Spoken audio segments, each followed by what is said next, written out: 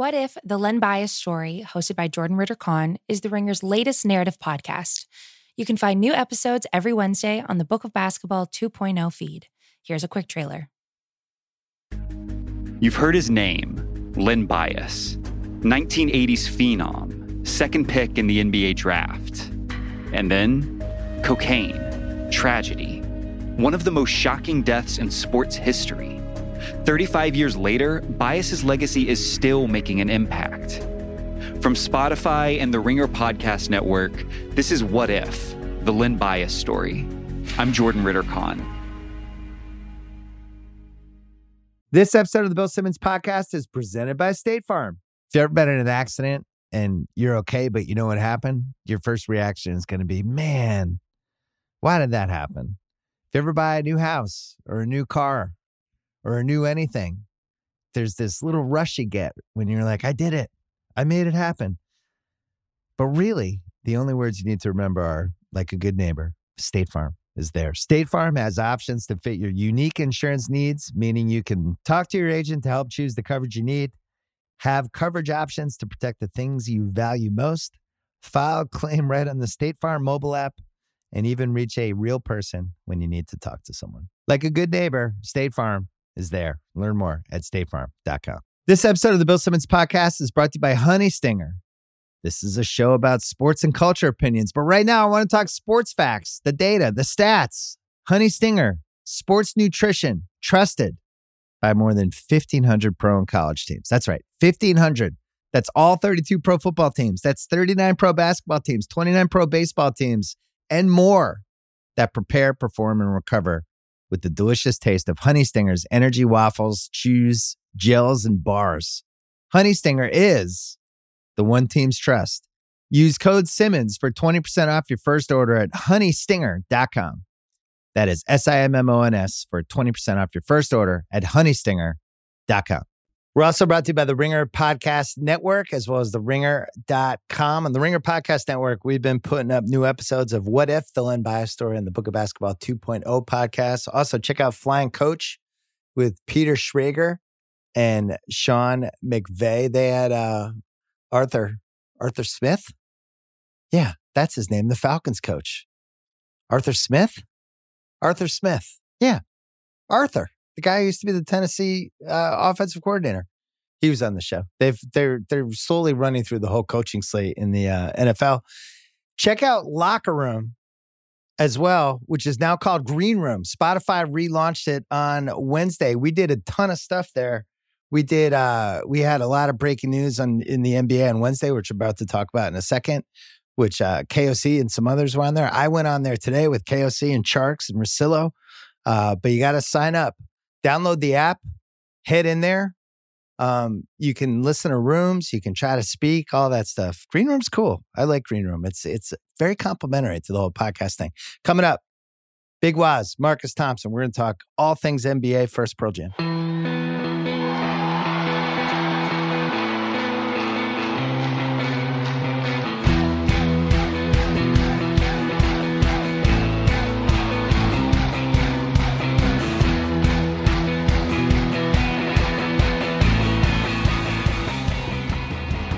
All right, we're taping this a little bit after 8:15 Pacific time. Just watched Milwaukee save their season. Big Waz is here. Wosny Lambre from The Ringer. Marcus Thompson from The Athletic. And we've been making fun of Waz all day about falling on the Giannis sword after Giannis played a good game. You were not a Giannis believer. Giannis showed up. More importantly, Chris Middleton showed up. On the other hand, I can't say that was like a must-win game for Brooklyn.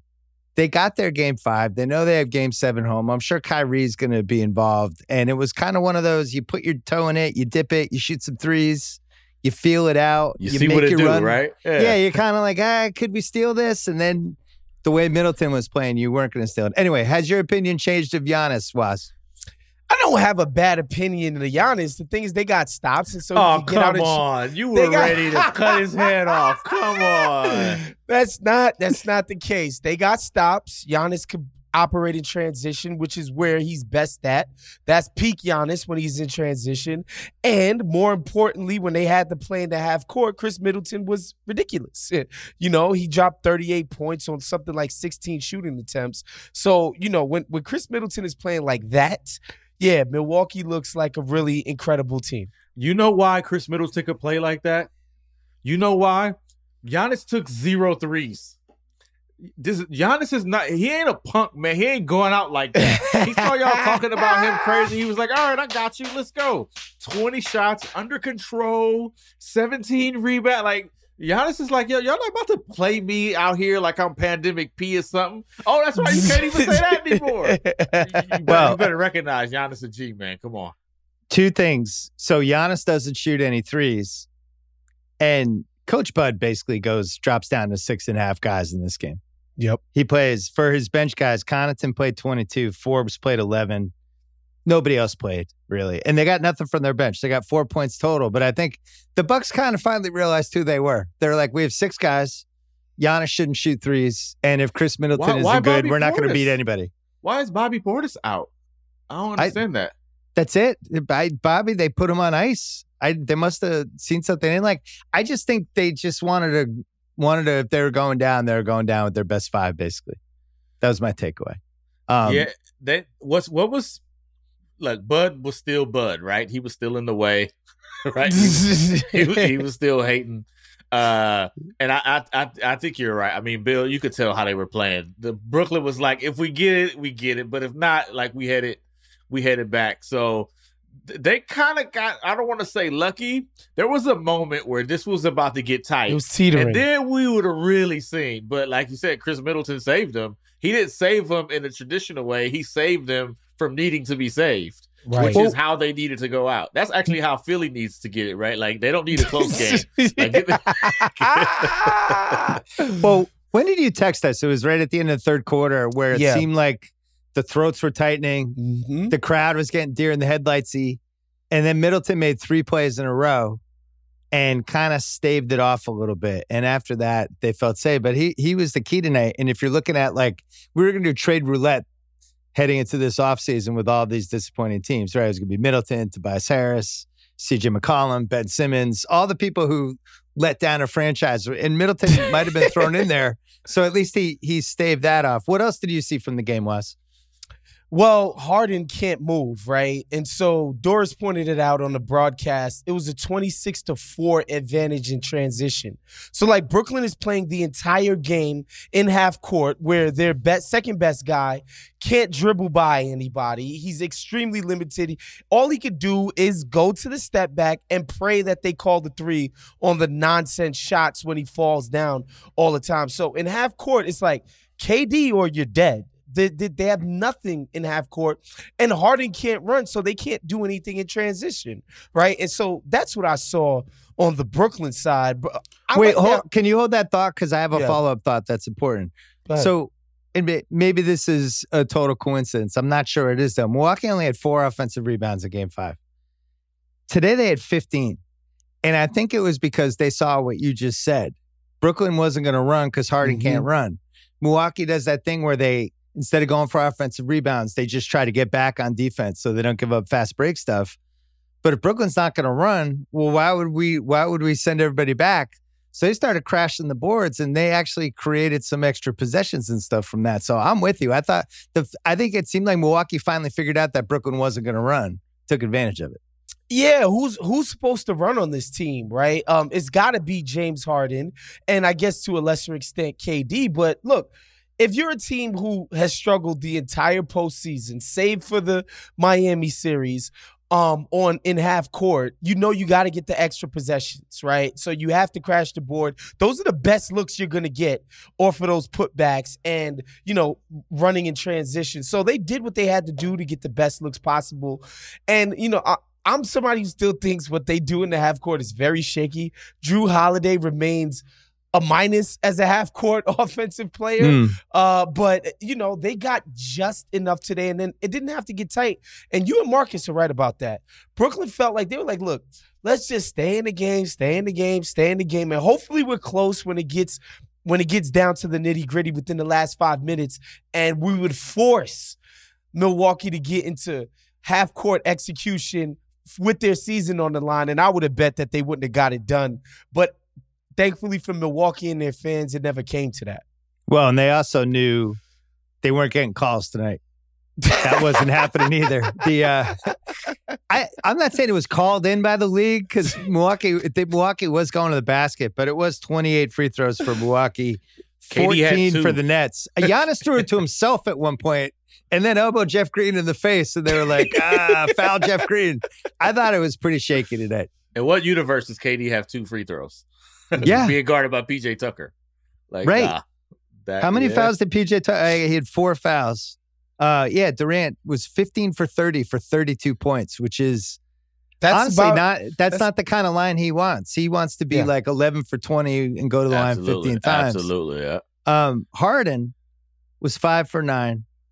He took 6 threes, 16 points. I don't think he can move. He can't.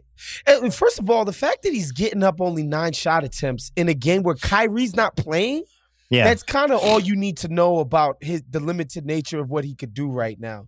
You know what I'm saying? And KD, look, he dropped 50 the last game, had the best game of his life. 15 for 30 that's pretty good considering the circumstances of who's around him and how much of the burden is going to be on him. You said 15 for 30 is all right. That's pretty good. No, it's good. Pretty good. Yeah. That's good. I'm not trying to say anything, Mark.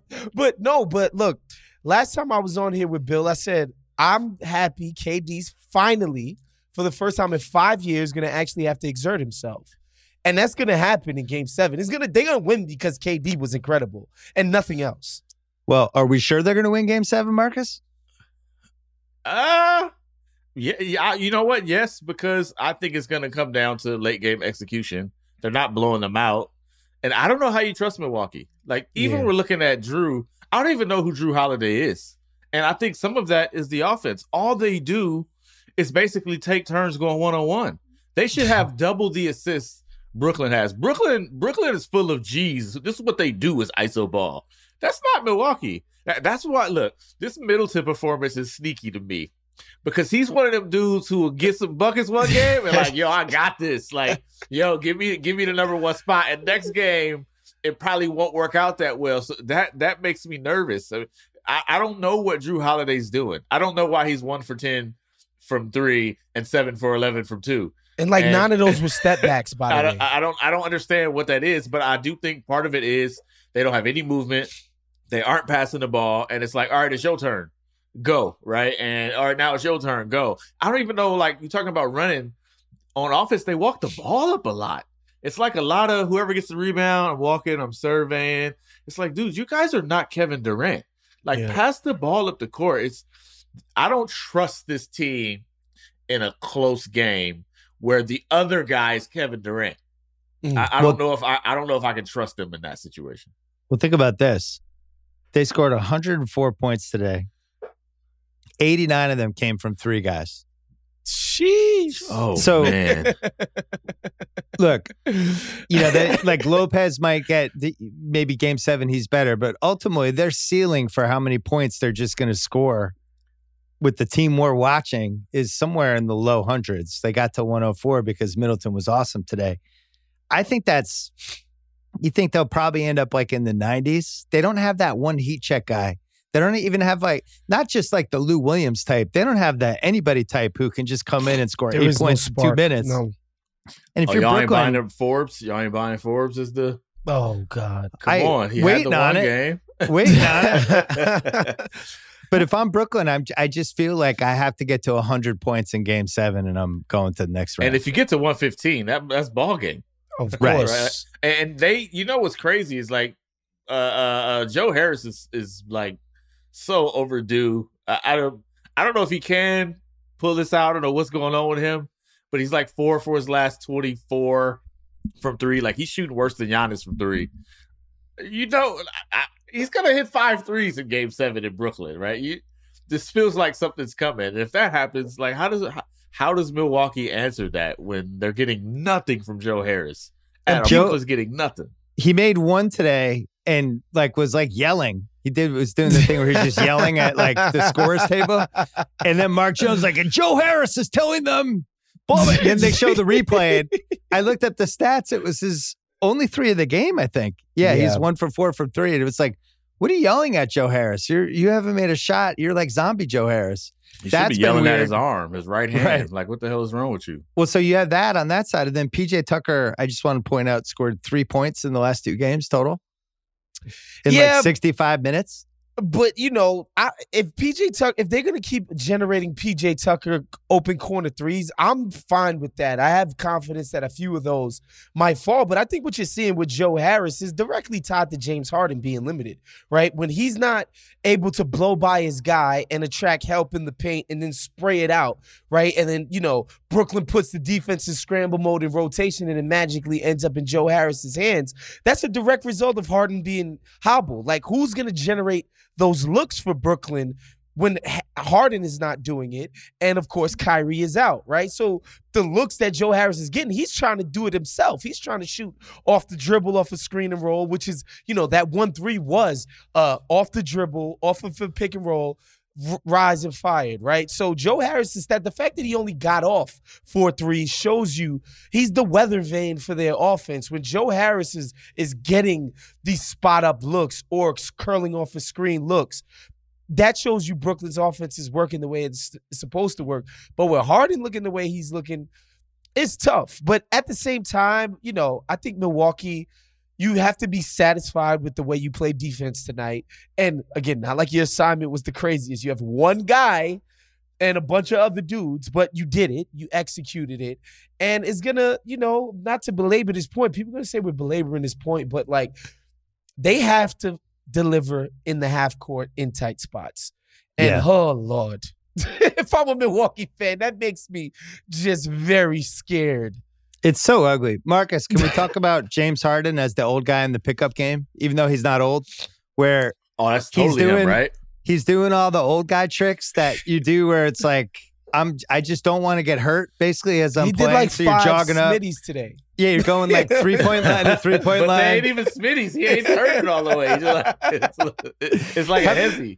How about the reach-ins? He had 2 reach-in steals, 2 old guy reach-in steals. I've actually admired him more after watching him basically play on one leg because this shouldn't be working. And I still don't understand why the Bucks haven't just tried to swallow him up. But the problem is they tried to post him. That's why he was like, yo, I don't need help. Like, if I could just stand here, I'm good. If I don't have to move, I'm good. Man, he need to take his shirt off, throw on some jeans and some Timberlands, like, and tighten his belt. You know what I'm saying? Like, find some old, like, Gerbeau jeans. We used to wear Gerbeau jeans back in the day. Like, that's some Gerbeau jeans. That's the old guy at the park outfit, Simmons. And sometimes it might not even be Timberlands. It might be some black on black Air Force Ones. No, that's a serial killer, brother. Come on. Nah. Some work shoes. There's got to be some form of work shoes. Like, but you know what? That people do underestimate Harden's like basketball intelligence, right? Like we're watching one of the all-time like skilled, smart players figure it out live. Even while he's super like limited, and but that dude is what's he weighing right now? Like. He's definitely the heaviest he's been. There's no question. He looked. I've never seen him like this. I mean, he's a couple Shake Shack burgers from Oliver Miller. If we're being honest with ourselves, it's a Jimbo Slice. It's Yeah, I think taking his footwork away, which is the thing that made him great, right? I mean, you can throw the southpaw stuff, the hand-eye coordination, all the great things he brings to the table, but ultimately, his footwork was top 5 in the history of the league. Hey, his step and now he doesn't have it. His step back to turn into the electric slide. Right. and here's the thing about an a hamstring injury is that all you could do is rest. And I don't think anybody's like ever accused James Harden of being a LeBron, Steve Nash type. Right. This is the most like hard injury of all time, right? Like, I can't even do nothing, man. I gotta chill. And it's not like he's gonna adjust his diet or anything like that to account for it. He's probably just doing all the same stuff he normally would do with absolutely zero activity. So I think that's where you're seeing the extra pudge. But man, he's going to have to come up with some miracles to generate some decent looks for these guys going into Game 7. Who did he play harder the last 2 games or during those 8 Houston games this season? when do you think he was sweatier? These last 2 or the 8 Houstons? I don't know. Bill, fat meat greasy. I don't know. He got to be sweating somewhere. Trust me, I know. Like, probably, I think he played one hard game in Houston where he was about to be out. Was like, all right, I'm gonna give y'all one last one. We're gonna dance one more time, and then I'm out. Yeah, they told him, James, we're sending this tape to the other GMs. Can you try in this one? He's like, all right, fine. I have an important question. Let's go Game 7. Let's think Game 7. Bucks lose and Nets lose. Those 2 scenarios.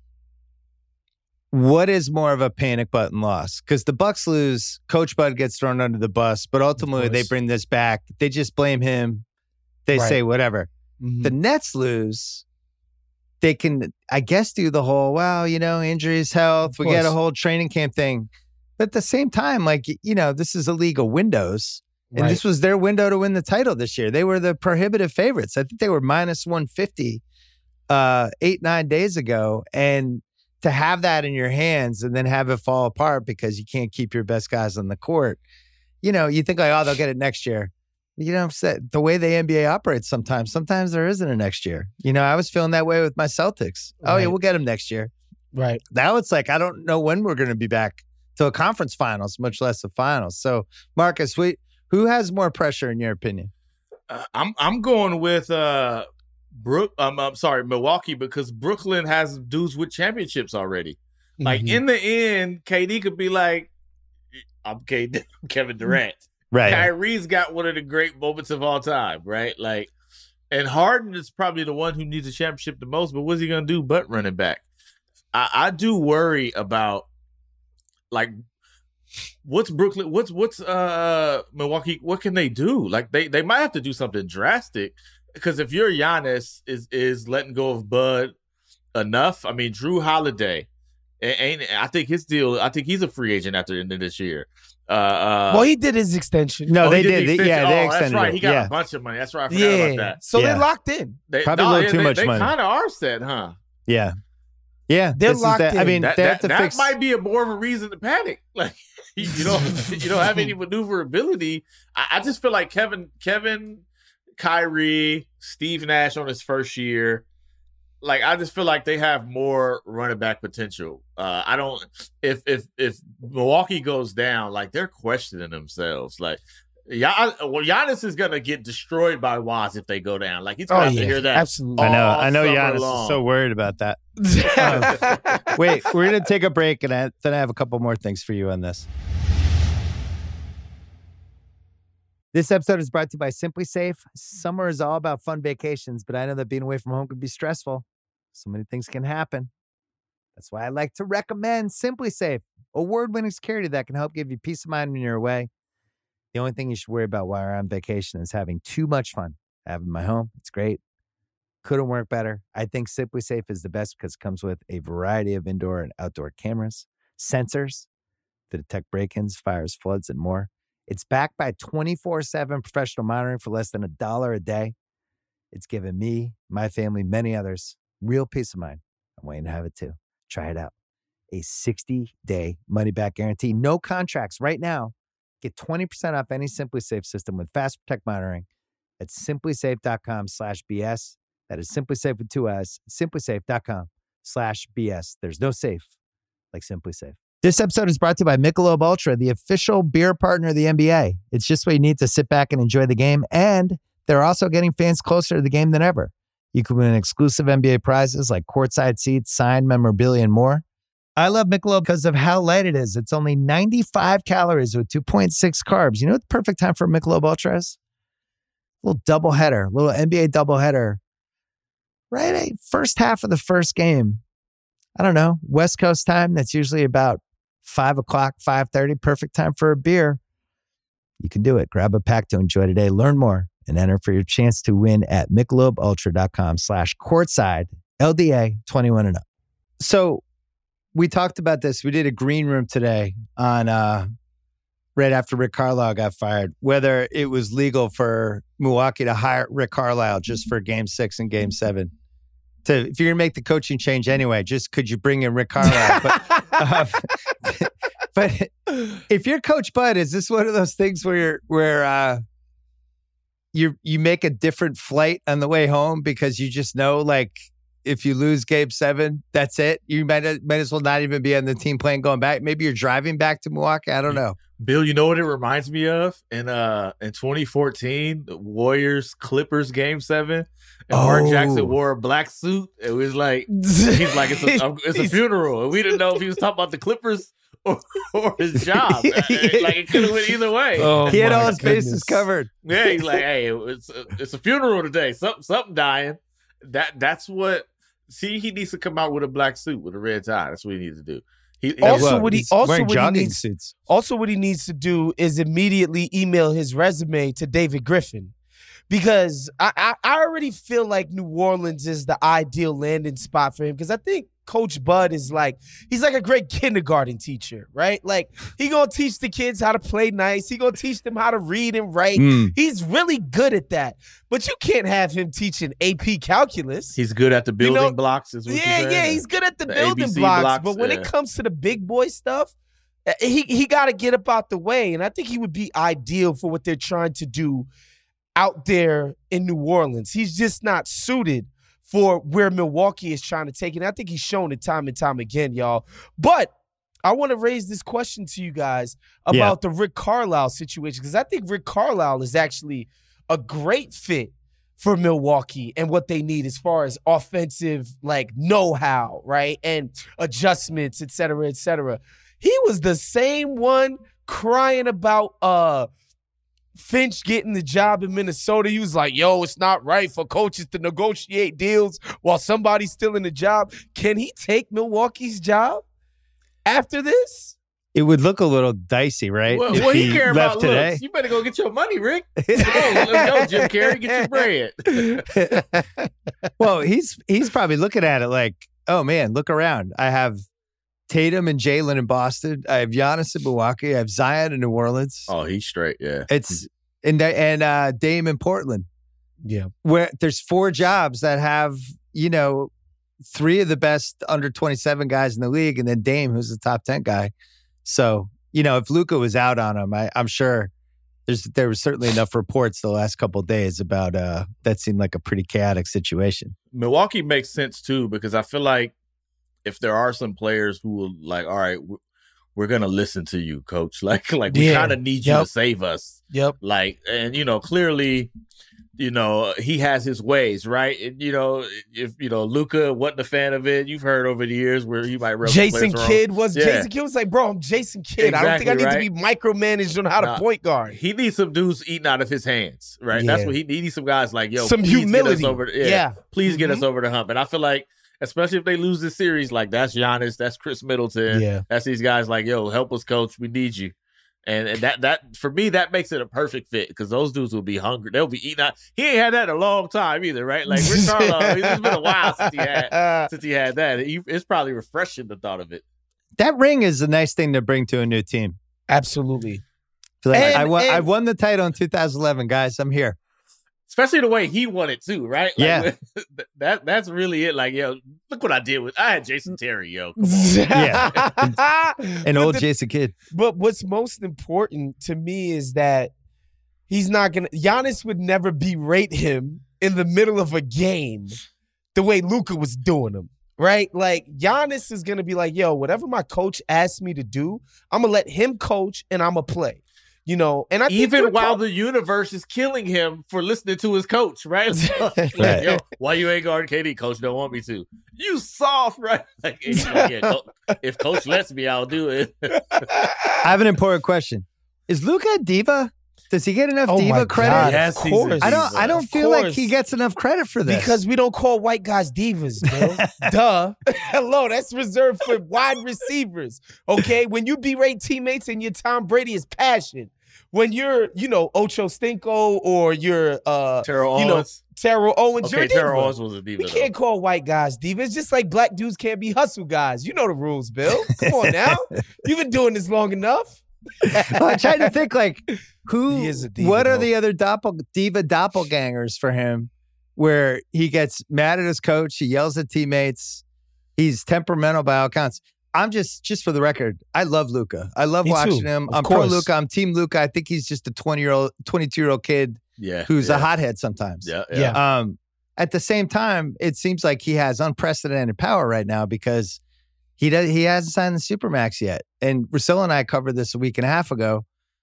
Nobody's done this yet. Nobody's said, fuck it, I'm not signing it. All this extra money I can get signing right now, I'm gonna play it out. I feel like I'll make enough money off the court and I have these potential other markets and I can call my shot and all that. I'm just going to wait. I'm getting a max no matter what happens. I'm going to play this out. I don't think he would do that, but there's also the threat of it and everything that's gone on in this league the last 10 years. We over and over again, we've been shocked by player movement. And at some point, I'm just not shocked anymore. Dallas seems like they're responding to some sort of fear of going on the wrong foot with him. And we're seeing the same stuff with the Zion and the stuff that came out today. And like the relatives some of them weren't happy with Steve, all this stuff. These young guys now, they're 21, 22, and they're being handed the car keys to actually pick their coach, which, this happened in 1981 with Magic Johnson. It's not like this is a new thing, but I think the way organizations are looking at this are different now. I think there's real fear even when these guys have just gotten to their team of just placating them, making sure they stay happy. And with this Luka thing, it sounds like he's going to be shaping this. What have you heard about all this, Marcus? Yeah, he's definitely the bill. He's the guy calling the shots. And if you're Mark Cuban, you kind of don't have a choice, especially Dallas. I mean, they've been trying to get a superstar forever since Dirk left, right? And all these they were supposed to sign all these free agents, and next thing you know, you get one on draft night in a trade. Like, you cannot let this guy go. You just can't let it go. The problem is, it's better when you kind of, I hate to put it this way, but put these dudes in their place early. Yeah, and facts. He wasn't like they weren't putting him in his place early. This is going to be a thing. I think the difficulty we have too is like, do we see international players like this? Like, they normally come with this aura of appreciation and it's a little bit different. They view the game differently. We don't usually, you know what I'm saying? Like, I've been playing since I was 14. I played with grown men. Like, right. We haven't seen a dude come from overseas with like the swag of a diva, right? Of the guy who's like, I'm calling the shots, I'm mad.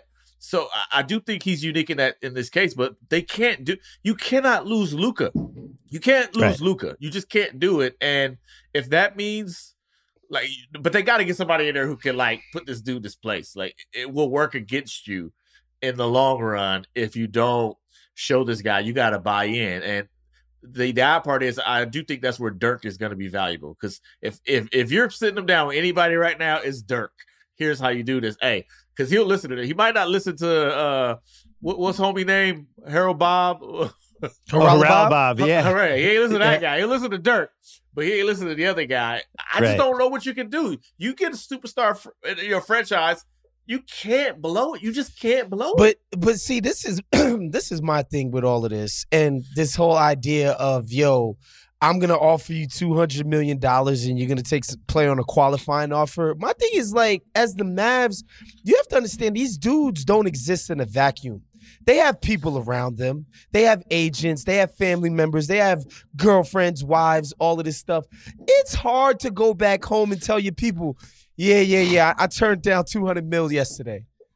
Like, nobody wants to hear that shit. You know what I'm saying? And if you're the Mavericks, I think this whole panic mode of like, there's going to be a guy that finally turns down a max extension. People keep talking about his Jordan deal and all of this stuff. That stuff is nowhere close to his max extension. And, you could say, well, KD tore his ACL, KD tore his Achilles, still got a crazy deal, blah, blah, blah. There's no injury anymore that will stop you from getting a crazy deal. That's all well and good, but it doesn't have to be an injury. God forbid you get into a car accident or something. And this is what the people around you are going to be talking about.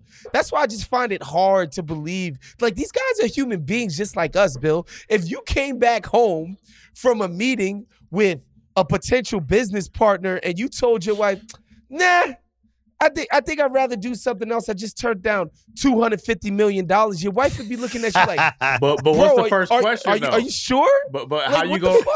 But you know how you gonna respond to your wife saying that? Man, I got another 200 over here though. It's all good. yeah. It's good. Don't worry, honey. Yeah, right. I'm gonna get 250 over here. It's all. But the problem, and this is what was brilliant about the CBA, there's a specific 1 year. Yep. Where the player costs himself like 22 million. With Luka, it's going to be, I think, more than that because he made the All-NBA first team. Right. But where it's like the final year of his, whatever that player option thing is, it's like 17. If he signs the new extension, it's like 35. Right. And it's just 18 million he's never seeing again. So he has to decide, I can play this out. Can I make that 18 million back if I went to the Knicks or if I went to the Lakers or wherever? Like, if I was in a different market, could I make more money? But these guys aren't thinking that way. I remember when Davis signed with the Pelicans, when he signed his extension. And it was like, kind of a flaccid franchise, right? One of the most tepid markets in the league. I'm just using some SAT words. I wouldn't say like the number one place I'd want to be if I was trying to be marketed as a top 7 star. Team wasn't very good. And yet he signed the deal. And I remember talking to somebody about it who knew him. I'm like, why would he do that? And he's like, why wouldn't he do it? It's in whatever the number was. It's $180 million. Like, of course you could just force a trade 2 years from now. Yeah, that's the plan. And that's what right? it is. Yeah, that's what you end up doing. You just force the trade down the road. Even if you say the Mavs don't have next year will be his 4th year. He'll sign an extension that'll be 5 with an opt out after 4. So you say basically they have 3.5 years to get this situated. I feel like if you're a competent organization, that's enough time to get things right in the way that they need to. Like that maximum extension with the TV contracts being what they are is so enticing. I don't know why we have to pretend that the Mavs need to rip their hair out. Like, until this dude actually doesn't sign that extension, I don't want to hear this crap. And also, until he actually wins a playoff series, right? That's true. Like, It's he's kind of true. got to Well, win a playoff series. It sounds like they're going to hire his buddy, Jamal Mosley, who is the guy that he works out with after practice and I think has been a real mentor to him during his first couple years. But see, that's how you do it. You can hire one homie and be like, all right, this is what you get, bro. That's it. Right. This is what you wanted. You wanted some input. We're hired your buddy. We'll see how he does. It's going to be, I'm less interested in that one because I think it plays out with Luka staying in Dallas. The Diva part is interesting to me, but I'm not really concerned about where he goes. Zion and how that's played out, where he's going to have his 3rd coach in 3 years. The team's not really built for success. I think him and Ingram, I don't like that combo. I don't really trust David Griffin to make the right moves. They have all these future picks that don't help Zion right now.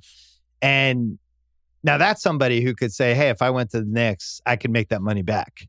Now, he has more of an injury history than Luka does. But I feel like they're on a clock in a different way. Hollinger wrote today about that he thought they were the most likely candidate to switch cities because their lease is up in 24.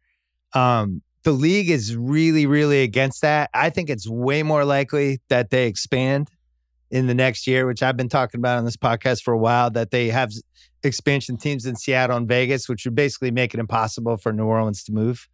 But at the same time, Zion could be the test case. It's going to happen. It will happen in the next 6 to 7 years. Somebody will say, fuck it. I'm going to play out my rookie contract and become a free agent. Marcus, could it be Zion? It should be Zion. I'll tell you that much.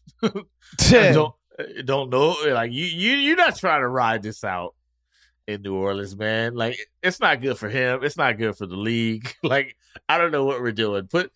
Zion there's like 15 other teams that Zion should probably be on, and he can make the money difference up. He will make the money difference up. Like Dallas is different. Like that is a major metropolitan. We don't want Zion stuck in New Orleans. That's not what we as basketball fans want. You mean in New Orleans where the Pelicans get bumped off of the back page of the local paper for LSU gymnastics? Yes. Like, right. You mean that New Orleans? They're like the ninth most important team in the state. like you could go 2 hours away and find a team that's more valuable than the Pelicans. Like, but at the same time, Marcus, that same thing that I told you about with Luka about the external pressures, right, and the people around him, Zion is the same guy who broke a contract with his previous agent so that he could go to CAA for like a minuscule amount of extra paper that was involved with that, right? And then so you're gonna tell me on the front end, because the back end is the okay. New York We'll see. But again, like the people around him made that decision. So now you're gonna tell me they're gonna be like, "Hey man, here's $220-something million guaranteed, locked in, no matter what." I don't know what I want to do. And I think people keep using the KD stuff as instructive. You know who should be instructive too? DeMarcus Cousins.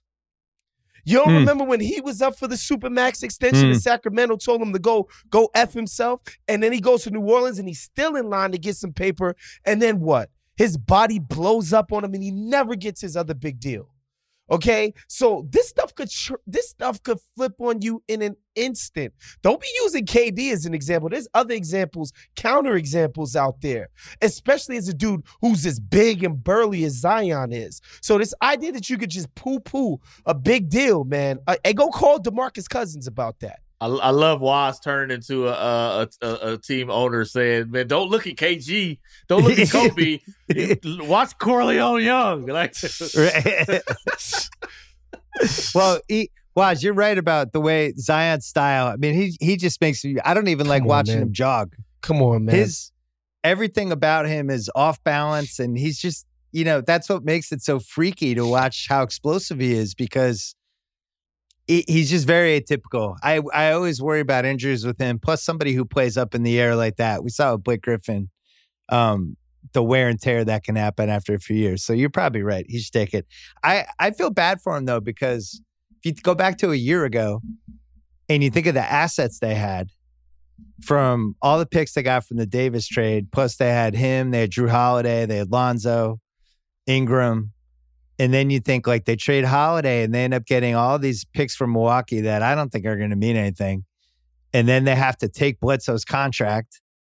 And then they turn George Hill into Steven Adams, give him more money. And then in that Athletic piece today, it was like, oh, the Pelicans are interested in trading Steven Adams and Eric Bledsoe, getting him off their cap. It's like, these were part of all your big moves a year ago to try to, contend right away with Stan Van Gundy and all this stuff. And, when you're hiring a coach a year, that's not great. I just think there's a lot of red flags. I feel bad for him. I want to see him on a good team. I thought he was amazing last year, and it was wasted. And, the thing is, look, everybody around the league agrees that Griff is somebody who's pretty smart and knows what he's doing. But the fact that he's behaving this aggressively on the coaching front makes me raise my eyebrow, because it's like, damn, you already fired a coach last year. Yeah. You're firing another one. Like, that's 2 bullets now. And $20 million to the Bensons. They not Steve Ballmer. Yeah. Okay, so I think there is a little bit of smoke to the Zion thing because of the way Griff is behaving. It would seem like, you just drafted this guy. You should be in quote unquote rebuild mode, or else why the hell would you have traded Drew Holiday? I get they didn't want to pay him, but then you pay Steven Adams, and like, Drew Holiday would seem like a guy that makes way more sense than Steven Adams does. I'm just confused by what they do. Who knows what the intel is and the pressure that they're getting from the Zion camp, but everything they do just seems confusing to me. Yeah, and you talk about all the picks they got. OKC's picks we broke this down a few months ago in this pod. The OKC picks are like 5 times better than New Orleans picks. The New Orleans picks are basically hinging on LeBron's career being done within the next year or so. and then Davis not being able to stay healthy and them getting lucky maybe with one of those. OKC is locked into. They have Houston stuff. They have all these Clipper stuff. What better pick to have than the Clippers? Who the F knows with them, for year to year. Marcus, I got to ask you, your favorite coaching job out of New Orleans, Dallas, Boston, Portland, Orlando, Washington, and let's throw Milwaukee in there just for fun. But who? So the question I have is, who am I? Am I a OG coach looking for one last ride, or Good I'm question. a youngster? All right, Waz, who is he? What is he? Rick Carlisle, or is he like? How about John Calipari? John Calipari wants to be an NBA coach. Where does he go? Don Staley. I'm Don Staley. You be Don Staley. Do Don. I'm going with somebody. Well, so I love Boston's situation, but I think I'm going to Portland. I think I'm going to Portland. I'm going with a legitimate superstar who I know can produce. I'm going with a GM who is desperate to make a move and will probably finally make some tough decisions they got to make. But Portland's going to get you into top 4, which means you'll save your job, right? Like you'll be straight. And if I'm a young coach trying to get my foot, like nothing's better than inheriting a good team on your first job. If I'm an OG, I don't want Portland because I'm trying to win a title, and it's just not going to happen, right? Like it's not set up for that structure. So maybe that's where a team like Boston is appealing to me, where it's like, okay, what moves you making? You might be 1 or 2 pieces from making this happen. But if I'm a young coach, give me a superstar who's going to keep me top 4, top 5 in the league, and I'll be able to keep my job. I'm not trying to Stan Van Gundy this thing, you know what I'm saying, and be one and done. Hold on, but if I'm Rick Carlisle, I want to go be subordinate to Brad Stevens? Yeah, that's a great point. Excuse me? I won a championship, sir. It's a great point. I was a better coach than you when you was coaching. I'm gonna go take orders from Brad Stevens. I think somebody young and up and coming has to go into that Boston situation, and because again, it's just the politics of it, right? It's like I'm gonna go to an organization that empowered and uplifted this guy after he had a bad year. So that shows you his standing amongst the decision makers. I can never cut this guy's head off. I can never go I'm taking orders from Brad Stevens from the jump. Right. So I think to an older coach, I don't see how that becomes, that appealing to them. So you get a young up and coming guy or gal. No, you need an old coach. You need. But you want to get Hubie out of retirement? Yeah, you know what I'm saying. You need somebody like, hey, I need to be a young GM because I don't really know all this other stuff, the synergy and all that. You got all that, right? But give me out here with this team. Give me Jalen and Jason. I can rock some stuff. Bill, who would you like to see in Boston?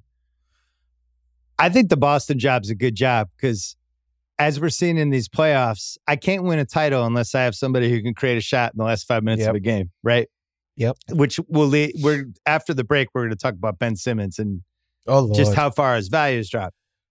Tatum can do that. Tatum can go toe to toe against whoever, and especially as he gets better and better. So I'm just looking at that. If I'm coached, I'm like, I have those 2 guys. They're playoff proven already. I have a scorer for the end of games. I have an organization that's willing to spend money. I have a fan base that loves basketball, and that seems like a great job. And they.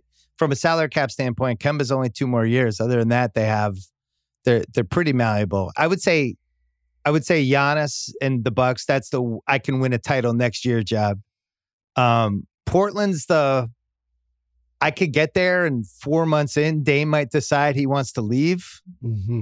That would be the part that worries me about Dame that. Ain't going nowhere. He ain't. How do I know? Because he can't. Dame cannot go sign with another player and join the LeBron after all that. He can't. You can't. Because he's been against it. You got rap songs talking about I can't be joining another team. Okay, which means he'll do it next year.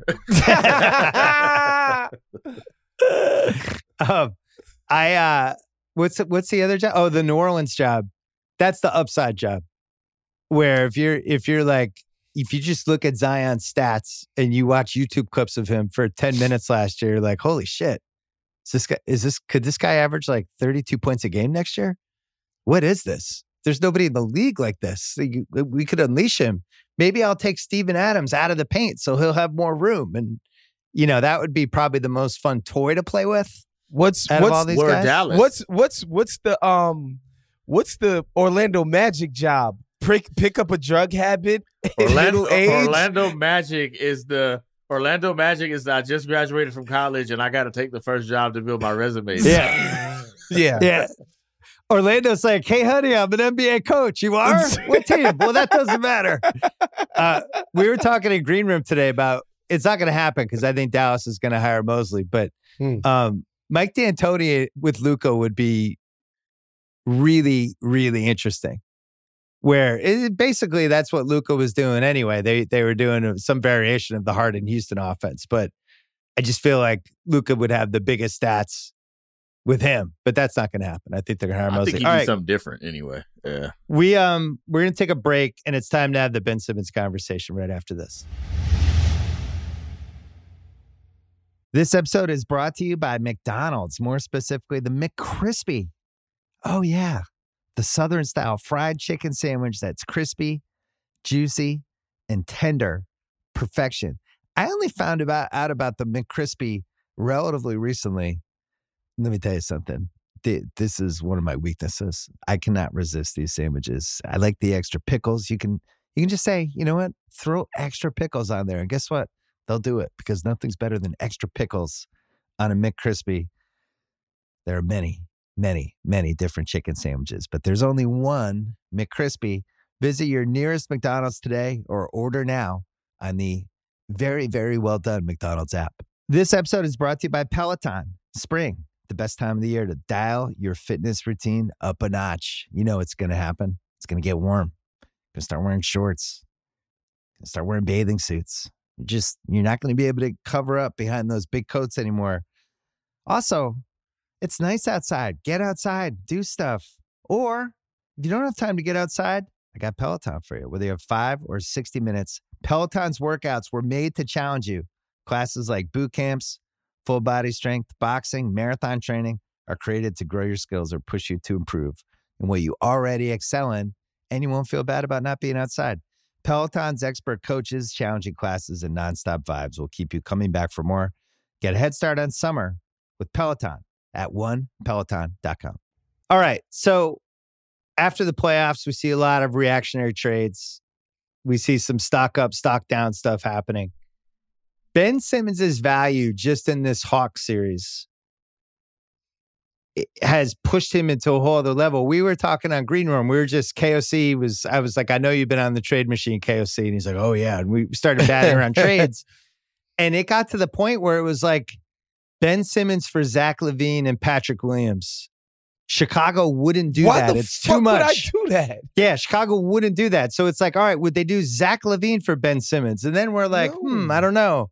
And I'm like, wow, Ben Simmons, who was the focal point of a James Harden trade 5 months ago, and now we're wondering if Chicago would trade Zach LaVine straight up for him. And it comes down to like, he's a 44-minute guy, you know, and sometimes this happens with basketball where you have 48-minute guys, you have 44-minute guys. Shaq was a 44-minute guy. You won a title with him because he always had Kobe or Wade. He always had somebody for that last 4 minutes. Simmons might not even be a 44-minute guy. He might be like a 36-minute guy.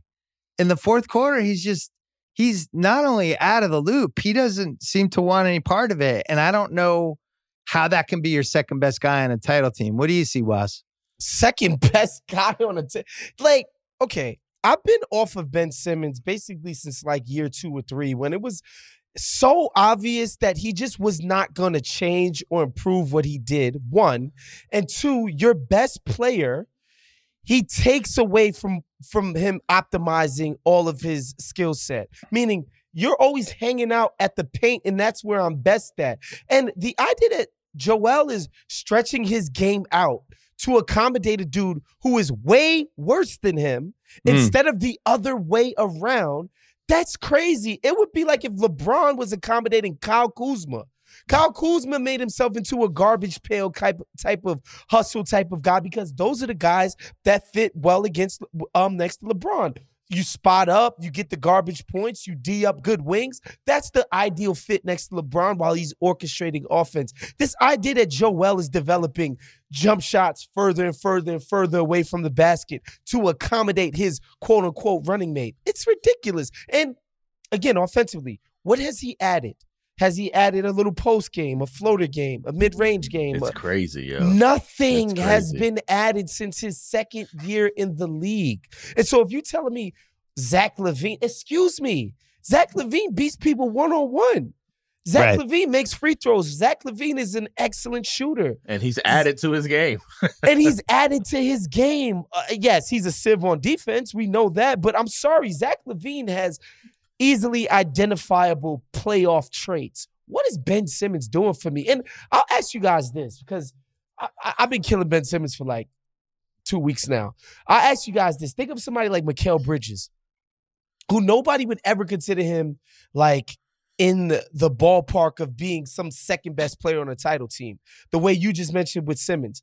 What team in their right minds would swap those two under any circumstances? For what? Especially at the Simmons price. Like Bridges' extension, he probably going to get to $100 million. He'll probably get to 25 a year. Yeah. Simmons is in the 30s. To do what? To do what for you? I'm sorry. I've been off of this kid, and I'm gonna remain off of him until he shows me an aptitude to do things that matter offensively in these big spots. He can't. The guy gives the ball up, Bill, and he's standing 2 feet from the basket the whole possession. He's a stand-around guy. You're basically doubling up anybody who wants to go near the basket. Well, and then they say when he does the screen and rolls and Atlanta's just dropping 12 feet back, they're not even near him. Marcus, what do you think? Where do you stand on the Ben Simmons thing? I'm the more people are off him, the more I get on him. Mostly because I see the potential in the jug here, right? Like I am thrift shopping for talent, baby. What is he, 20, 22, 23? No, he's probably about 24 now. I think he's 24 now, yeah. Yeah, so he's like 4 years in the league. I think he just needs to change the scenery. The reason I feel good about Ben Simmons is because I think what bothers him is mental. I actually think he might be adding on to his game. And he's never using it? Yeah, he's never using it, right? I could see this dude balling in like LA in the offseason, right? Got all this stuff, and everybody's like, yo, why aren't you doing this, right? Because something's upstairs. He needs to change the scenery. I feel like he clearly needs a better roster around him, right? Like he needs he needs way more space. I still have hope for Ben Simmons. It's not in Philly though. It's not in Philly at all. He's got to get off the court. You got to take him off the court at the end of the games, and that excludes him from being a top 3 player on the team, on a championship team. It literally takes you out. You got to take him off the court, but put him with some right dudes. Like if you put him with Steph and Clay, and the problem is Draymond. Now you got 2 guys like that, but unless Draymond's in the trade, yeah, unless Draymond's in the trade.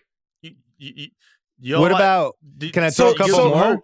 So this alleged superstar, big time talent, there's one specific instance in the whole NBA that he could be effective in. If you don't trade CJ, but you got Dame, CJ, and he's that third 3.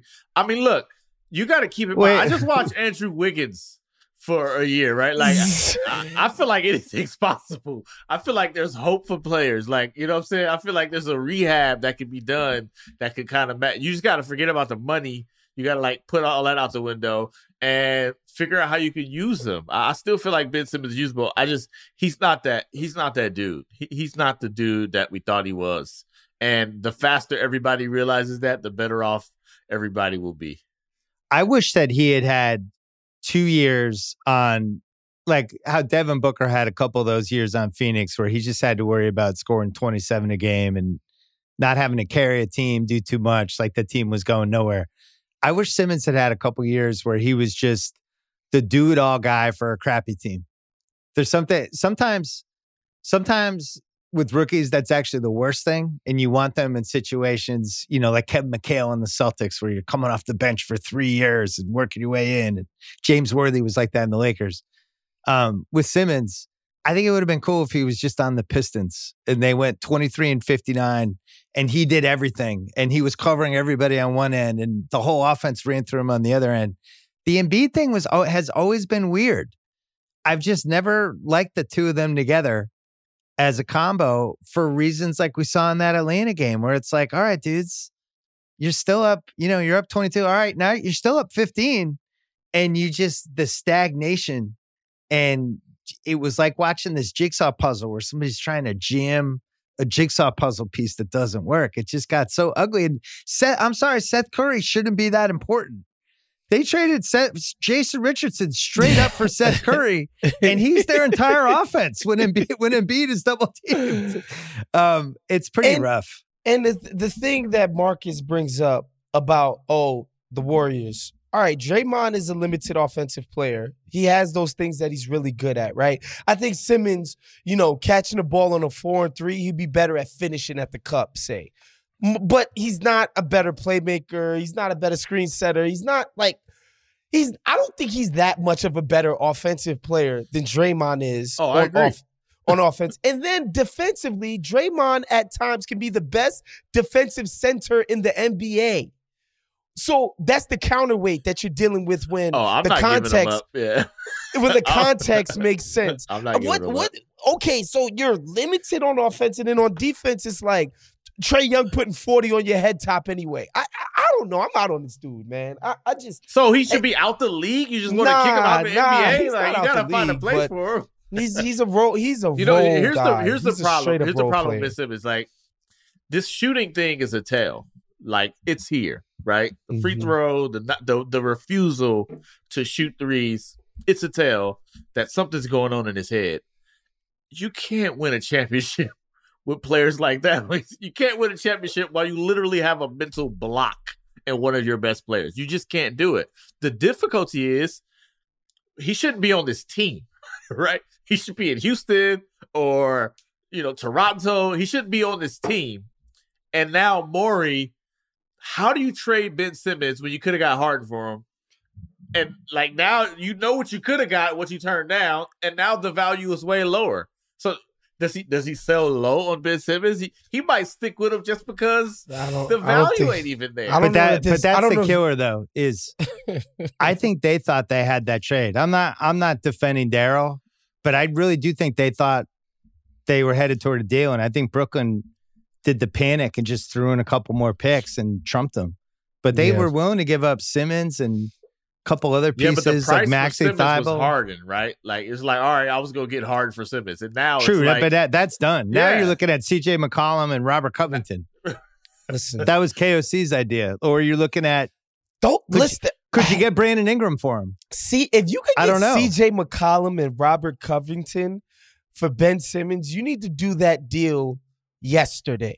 There's a context in which those guys fit perfectly around what Joel Embiid brings to the table. Even with CJ as a super limited defensive player, you got one of the best defenders, top 5 defenders in the league helping you on the back end of all of that. The context actually makes perfect sense. A guy that has one-on-one skills, he's going to be there in the clutch, incredible shooter, all of these things.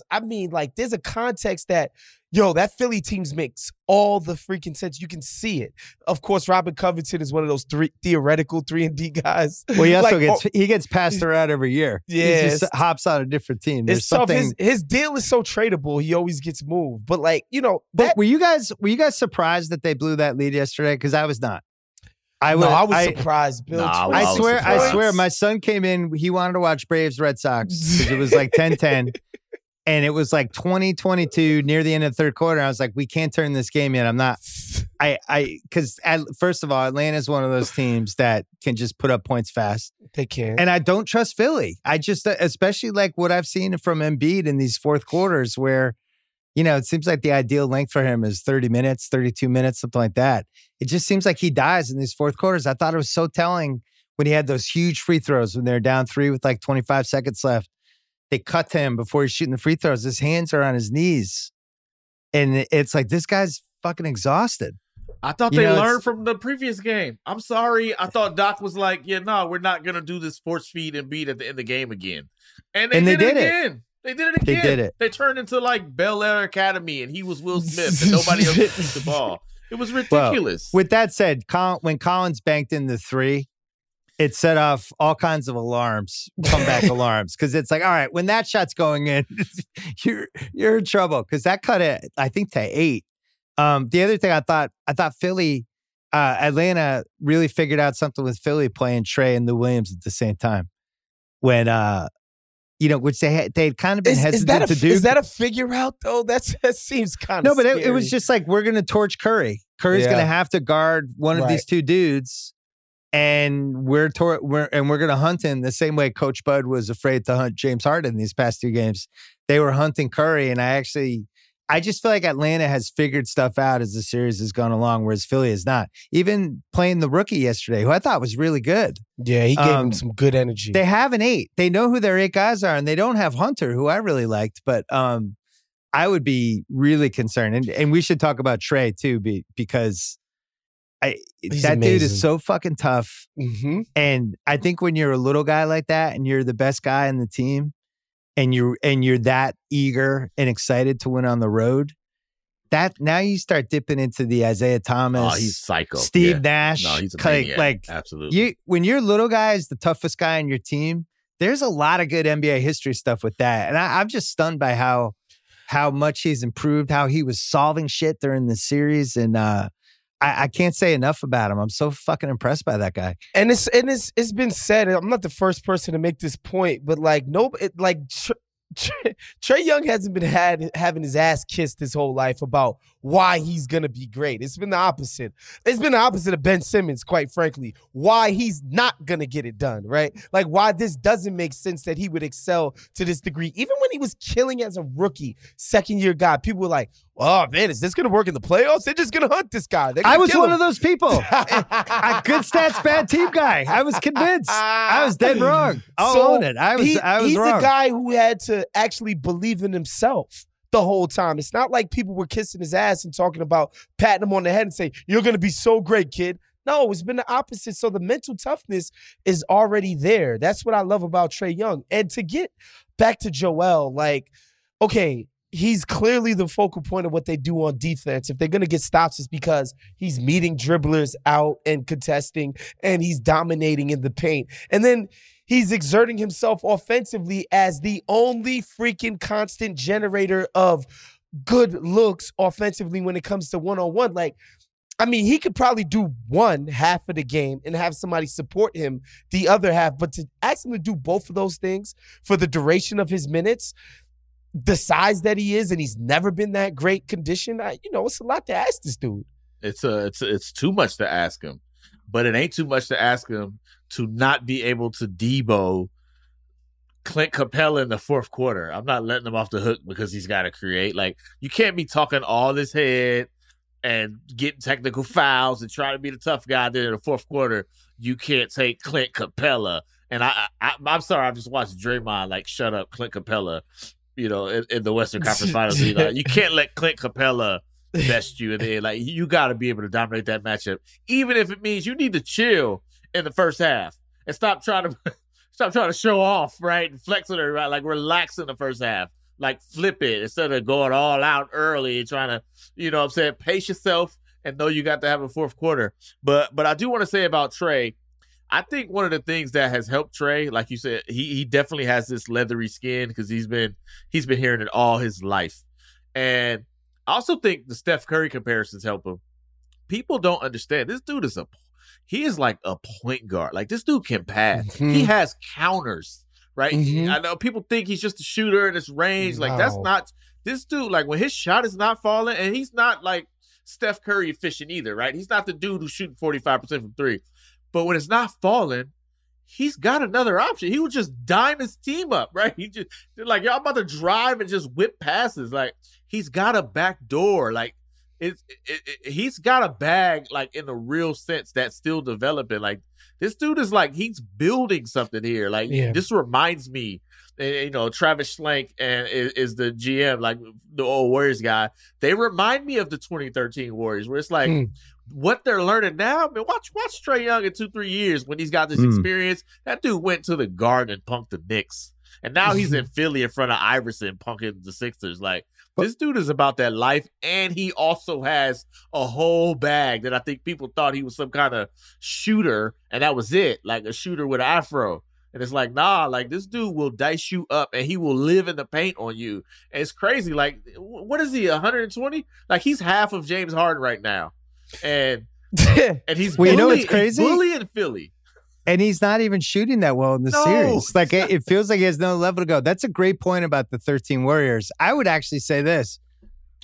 It's almost like the 13 and 14 Warriors combined. Like, both of those seasons. Yeah.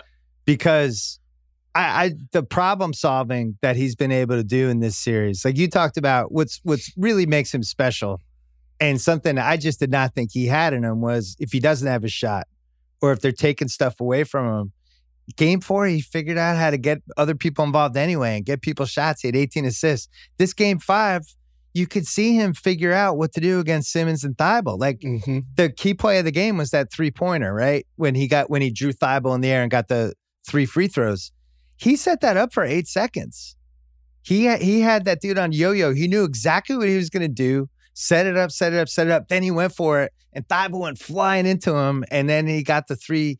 That shit, when you talk about like the Curry comparisons, I agree with you. I think they're idiotic. To me, he's Steve Nash.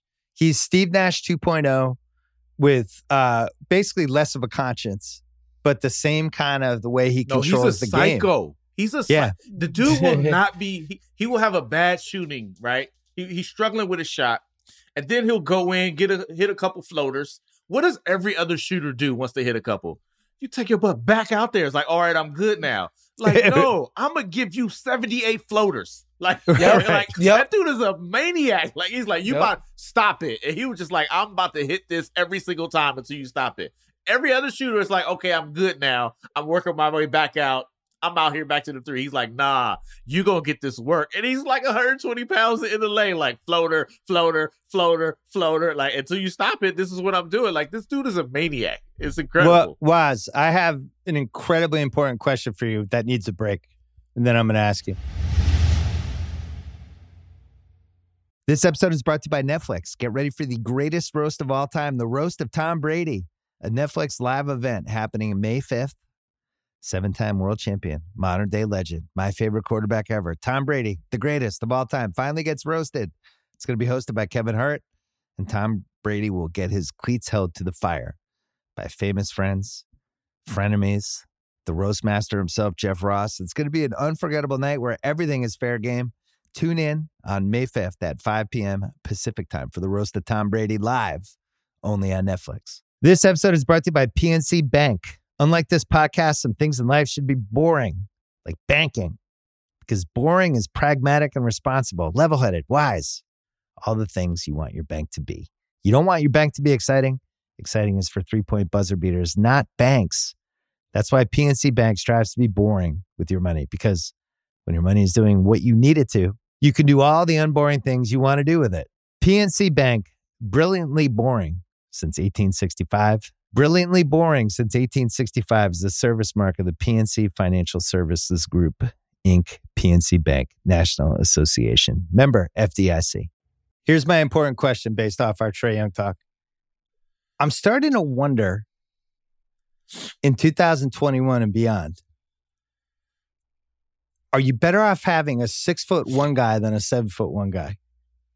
If you could have somebody who is a franchise 7'1" guy or a franchise 6'1" guy, what would you pick? So the two sides would basically be: would you rather have Trae Young, or would you rather have even a healthier Joel Embiid?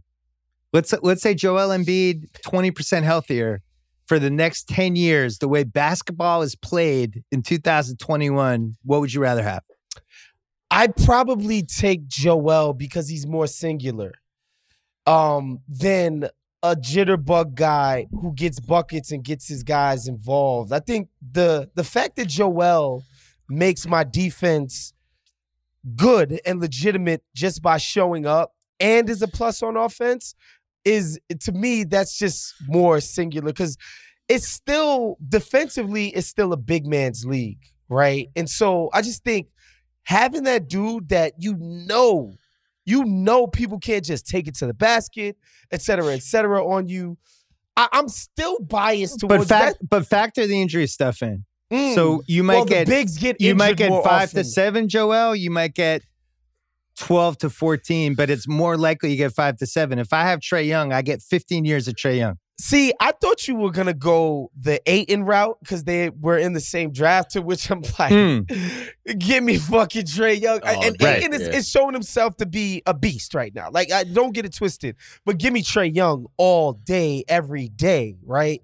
But Joel, I think he's a singular type of guy. Like the fact that he can score on all 3 levels on offense and be anchor in the paint, like I gotta take Joel specifically. But if it's just random, really dope big man and somebody who does what Trae Young's able to do, it's Trae Young. It's definitely Trae. It's what always do you have, to me Marcus? gonna be the wing.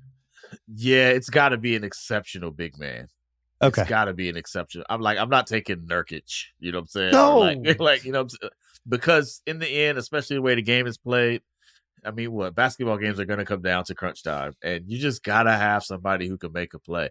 Now, the reason I'm taking Joel is because really Joel's problem is he just needs a point guard who can shoot. Like if you put a different point guard on this team, like Atlanta's not close, right? This series is over. They're kind of uniquely misfit in that sense. It wouldn't be a factor with Trae. You need, like, if you ain't got Bogey. Right, if you ain't got John Collins, you don't got dudes who are making shots. We've seen these guys, right? Like we've seen Steph Curry when it was Chris Singleton and Mikey Moore. Like it's incredible to watch, but it ain't getting you anywhere. So right. I think Waz is right. Like the history of basketball still is gonna favor size, but you better be good at 7-1.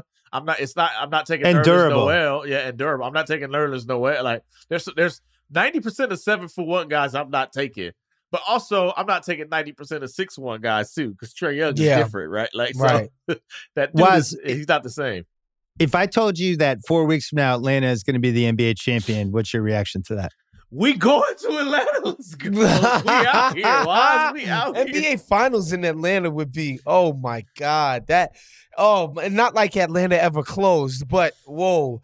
My reaction would be that,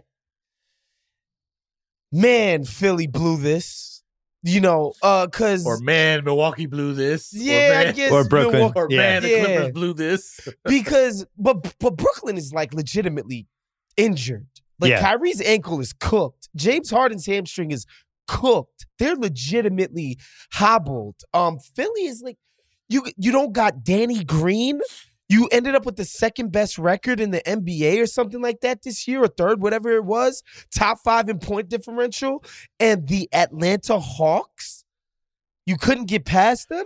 And they would add home court in the finals against basically anybody but Utah. And Utah's 1 win, 1 loss away from being out. So that's my reaction that, wow, Philly, you blew this. I'm dusting off my Clark Atlanta gear, and we out. We hit Atlanta. Like it's going down. Like man, what? But Marcus, you were there for the 2015 Warriors. That seemed improbable, and then all of a sudden they were winning the title, and you're like, oh, this is actually going to happen. This is now our title team. Now they were way more successful in the regular season, but there was still a sense of like, they can't actually win the title. Keep in mind, Bill, I grew up in Oakland, and I've seen like all of that trash over all those years. I didn't think they were going to win a title until they got up 15 in Game 6. Those Warriors had this thing. Like once they got to 15, it was over. It's like they won 57 games straight. Where if they got up 15 at any point, that was ball game. And they went up 15 in Game 6, and I'm like, yo, they're about to win this. Like, this is crazy. And, people are blowing up my phone because everybody was at Oracle, and it was like a party, and like Too Short was playing. Like, no, we didn't think this was a good. No, what? The Warriors? The Winston Garland Warriors? The Alton Liston Warriors? Like, heck no, we never thought that was going to happen. No, not until they got to 15 after it was like, yo, the Warriors are really about to win a championship. Like, this is crazy. So that's what Atlanta would be like. Well, Atlanta will go crazy. I'll tell you this. If they just beating Philadelphia, I think would be the greatest moment in Atlanta Hawks history. Now, they won a title when they were in St. Louis with Bob Pettit. I don't know if we count that or not, but No, we don't count No, that. we don't count that. But when you're talking about the greatest moments of the history of the Atlanta Hawks, you go to like the Dominique Bird duel, Game 7 in the second round in the East that Atlanta lost. And that was always the go-to for the Hawks. Or like, they were basically kind of the also ran in the East with all these other great East teams, Philly, Detroit, Boston. They were they could give you a good series, but ultimately you didn't take them seriously. In the 90s. Was Game 5 the greatest moment now? I mean, that's what I'm saying. that It might be the greatest moment right now. Coming back from 22 and Lou Williams, Atlanta's own. In front of Iverson. Yeah. The all that stuff. disrespect to Iverson was out of pocket. Like Philly, oh man. So if they, they made the Eastern Finals before, but they had no chance. That was with the going against LeBron. I really think it could be in the running for greatest Hawks moments. Not a franchise that's had a lot of great stuff happen. The comeback and then them going home, the tendency is to think the series is over. And yet, Embiid, if Embiid really wants to, he could do the KD in Game 5 routine on them. If he can, from an endurance point, play 4 quarters, they still have no answer for him. He could put up 45 and 20 on them, and single-handedly cut their hearts out. What do you think happens, Was? I just can't believe the team that I watched in the first half of Game 5 is going to lose this series. They're just the better team. You just have to stay mentally focused. And, I got a few tweets about this because I did a lot of killing of Ben Simmons and the rest of them on group chat yesterday. Tobias Harris, I mean, seriously, bro. You also get paid $35 million. You're on a maximum contract. Please, score against Lou Will. Score against Trae Young when he's switched out on you. Make a 3-foot jumper. How about shoot? Forget score. Take a shot. Shoot. Yeah. I just can't believe that these guys in, the biggest moment of basically all of their careers up to this date when it comes to Tobias, Ben, and Joel Embiid are not going to respond with some level of intensity and execution. Marcus, do you think they'll fire Brett Brown if they lose this? Oh, wait. I'm sorry. It's not the coach anymore. It's Doc Rivers now. Sorry about that. My bad. Poor Doc. I got to see it, man. I don't know how I'm not just going to give you the ability to come back. I'm not going to presume you could come back from that. Nah, you're done. They got to show me something. I think they're done too. I think Trae is. From that. What's the lead? What's the lead they're comfortable, Bill? What's the lead where Philly's like, all right, we got this? 25. 40? It's got to be. They were up 26 and lost. It's got to be 40 for them.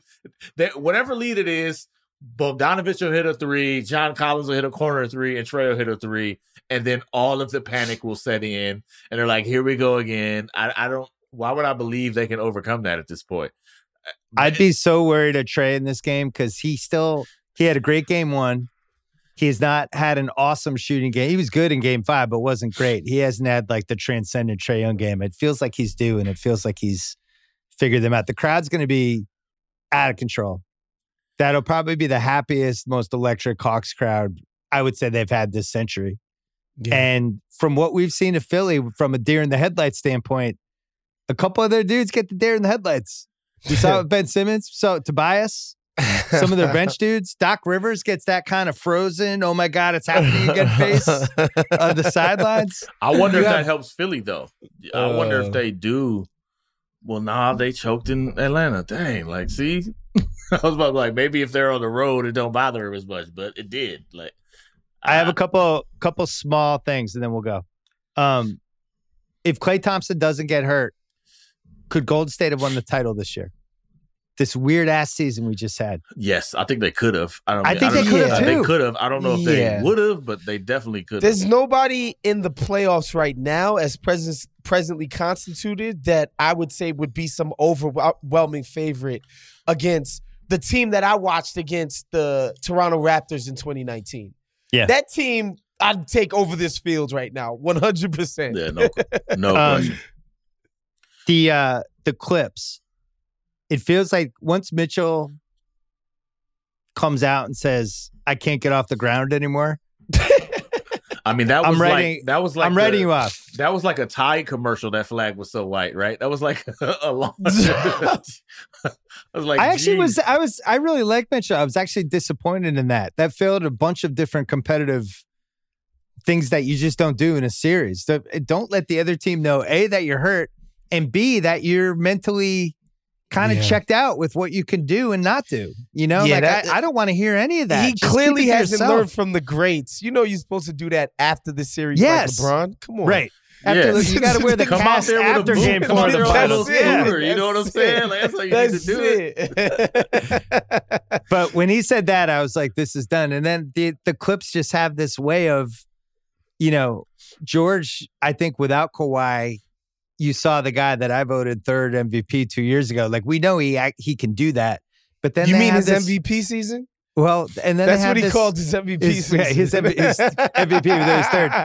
And then they have this crazy Marcus Morris, Reggie Jackson thing where every game, one of those two guys plays great. And it's never both. It's always just one. And it's like they flip a coin and decide. And in game 5, it was Reggie Jackson who was out of control. Game 6, maybe it'll be Marcus. But I just think they figured out the Jazz and they're more athletic than them. And even without Kawhi, I think they can win at home. What do you guys think?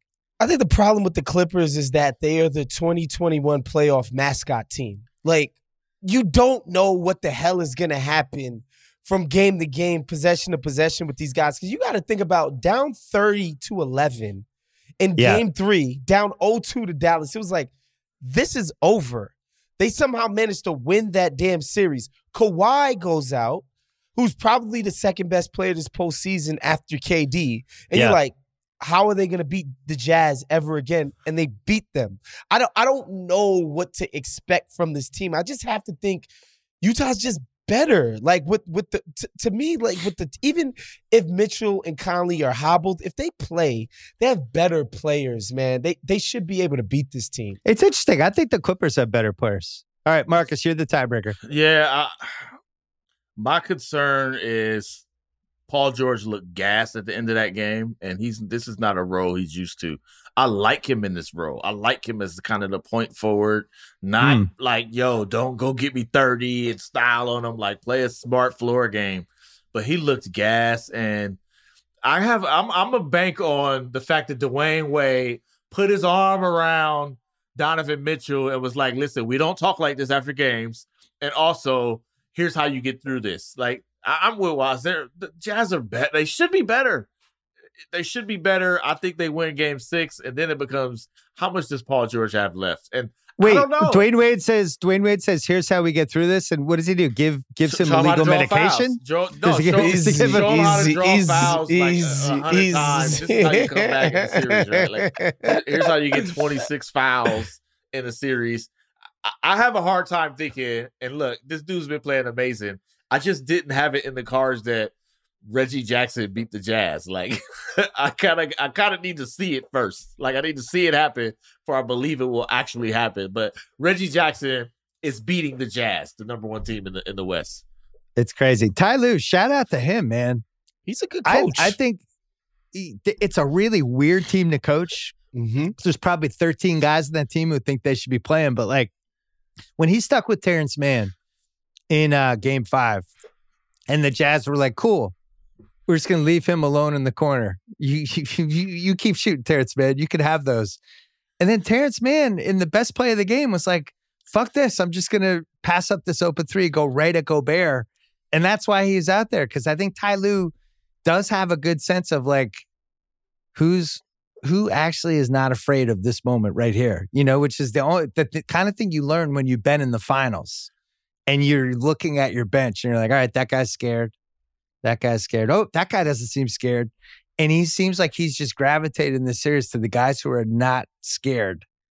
And Terrence Mann, you know, they have this way, this Clippers team of it's just a different guy in a different quarter. Did like, Rudy Gobert get dunked on by Terrence Mann in a crunch time of a championship? He absolutely did. It was a half dunk. Yeah. What a foul. Semi-dunk. It's a semi-dunk. Yeah. The best thing for the Jazz is the Clippers' history. Clippers have never made a round 3. Clippers have had a storied collapses. They've lost all kinds of terrible home games that mattered. and it's all set up. And then, to lose Kawhi when they did taps in a bunch of Clippers stuff too. Before we go, LeBron blaming the season for all the injuries. Where did you guys stand on that? Because he's still mad AD got hurt, and so they're not going to win the championship this year. That's like, it sounds like he's just lashing out, and you're out of the playoffs. Nobody's thinking about you or talking about you. Still got a movie to promote. So, like, he's just lashing out. Like, LeBron, we know why everybody came back when they came back. It was to save the money. Also, how about this? You and Chris Paul run the league. I was just going to say that. Like, what the fuck are you talking about? There's two guys who run the league, and it's not Adam Silver. It's you and Chris Paul. I'm sorry. In honor of Juneteenth, we're not going to act like they were shackled and forced to play this season. They had a hand in saying, yo, we're going to do this. Hey, I was waiting for the critical race theory part of this podcast to come. I'm sorry. I know I'm not allowed to talk about I'm sorry, Bill. I hope you don't get fined or nothing. The LeBron piece of it, where if they had won the title this year, then he would have gone into, this is the hardest title I ever won. Ever. He would have gone the other way.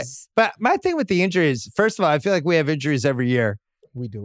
Second, half of these injuries were guys just landing on somebody's foot, which has nothing to do with the length of the season. Yeah, well, I was like, what does Kyrie injury have to do with it? Like, was his ankle weak because of the season? Third, Kawhi played 46 games.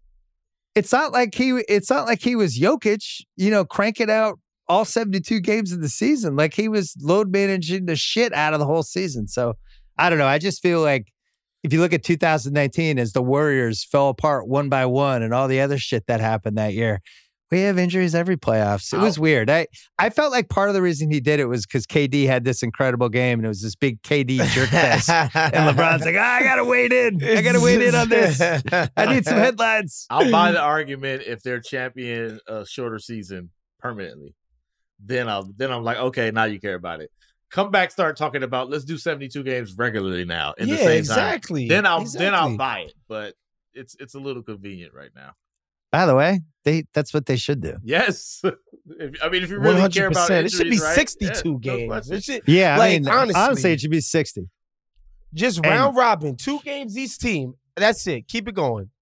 Yeah, I'm with you. All right, I think we hit everything. Marcus, anything you want to plug? Yeah, my phone charger is dying. I should probably plug that up. Huh? Marcus got to plug his phone charger. Was you doing group chat? You doing any more? I got a book. I forgot. Tell us about the book. I set you up. It's unbelievable. No, I wrote a book, Dynasties, and we got the 10 greatest teams of all time. You'll appreciate this, Bill. I absolutely love digging into the old Celtics. First off, the disrespect of the Celtics got to stop, right? Like, I know it's a different era, but them dudes was hoopers. But like, and the climate where they were hooping, right? Like, are you kidding me? The climate in which they were hooping, like, but just digging into that, like, I gained such a great appreciation for them old Celtics, man. Like we don't talk about like Sam enough. You know what I'm saying? Like we don't talk about these dudes enough. We don't. Next year is the 75th anniversary of the NBA. They need to make it a point. You need to talk about the history of the NBA. People do not understand. This league does not happen without George Mikan. It literally does not happen. Like, they were playing in cages and nobody was watching. And they were playing this dude around the league like, yo, come see the 7-footer, right? Come see this gangly dude like play hoop. And nobody cared except for George Mikan. Like, it was amazing to go down that journey. So, yeah. And Kuzi was another one like that where he was the first guy who's like, hey, we should try to entertain the fans while we're here. And they're like, what? What do you mean entertain the fans? Like, dude, behind the back passes. And he's like, okay, let's try it. But yeah, those guys, the 50s, and then Russell comes in, makes the game vertical. Yeah, the crazy part, Russell changed the game by deciding to jump on defense. Like, that's like, yo, if I just jump, I'll block that shot. Like, no, you got to stay on the ground, Russ, fundamentals. He's like, but if I jump, like, yo, I'm a jump. All right, game changed forever. Like, it's crazy. Like, this stuff is like, one thing I did learn, it's all stacked on top of each other, right? We're comparing these eras, but really they're all so foundational to one another. You know what I'm saying? Like, you can't talk about the fast pace of the game and not fast break and not talk about back then, right? Like it was. I had fun reliving that, but those Celtics, man, like that, what they played under, and that just or playing professional basketball in that time, yo, like. I think we disrespected way too much. Like I barely functioned this summer during the pandemic. Like while we were talking about race, you know what I'm saying? I could barely function. Like these dudes was living, like playing hoop in that. Like yo, it was crazy. I got so much respect for that team, that era. After doing this book, it was crazy. I'm glad you brought that up because I really forgot to plug my book. And Woz, why don't we plug your YouTube show? Yes, sir. Full Court Fits on the Ringers YouTube. We talk about NBA fashion. We talk about sneaker culture. We do little interviews with people. We're just having fun with it. I would implore you guys to check that out every single Friday morning at 9 a.m. Pacific Standard Time. That's every Friday. And, of course, every Thursday morning, we drop Group Chat, which is on the Ringers NBA show. And you're popping on Green Room as well. And I'm popping up on Green Room after, random games, give and takes. After insane Red Wedding type NBA, Wednesdays, we're popping up. So, yeah, we're doing all of it. You got to do like a warning on the fashion show, man. You got to tell people be ready to spend money. Because you end up wanting to buy it. Like, I didn't buy so much stuff where it's like, oh, what is this package? My wife is like, what is this? And I was like, well, I was listening to Roz. Well, when you a 3-time best-selling author, I'm just saying, you can do that kind of people, stuff. You're like, this is an expensive pod. Like, you go start shopping and wanting stuff. It's crazy. And like the one thing you'd be like, yo, I could afford that. I'm buying that. Speaking of NBA fashion, I was trying to think what would make Stern the maddest over everything that's happened the last 5 years. Kyle Kuzma, definitely. No, I was thinking I was thinking the dress code stuff, the way James Harden was dressed for a couple games. I just think Stern's like, Jesus, come on, guys. I thought we saw he's wearing a t-shirt. Come on. Come on, the players are supposed to look nice. What are we doing? Oh, man. But I can't imagine how many things would have driven him. Like, can you imagine coaches? Stern? You think the coaches wouldn't have done it? The coaches in these the coaches would have. Yeah, why him looking at Mike Budenholzer? Looking like Budenholzer look like he's got a flask in his back back pocket. pocket. Teacher. Like, I know. Like he's gotta hate that, right? Like Budenholzer is like, it looks like he's about to like hit a swing and put it back. Like, all right, run the offense. Well, then I was thinking like when LeBron said the stuff about the injuries, Stern absolutely would have had a sarcastic comeback, 100%. Yeah. Last time I checked, I remember Mr. James voted for this season. He would have snapped back at him for sure. Adam Silver is just like, whatever, we're going to pass our new rules, do what we do. I don't do the game in the media with them. Stern lived for that, though. He lived for the media barbs. He loved it. All right, guys. It was great to see you. Thanks for staying up late. Great basketball tomorrow night. Really excited for it. And we'll be reacting on the Ringer NBA show as well. You can read Marcus on The Athletic. You can read Woz on the Ringer. And we will see you here on this podcast on Sunday night. Thanks.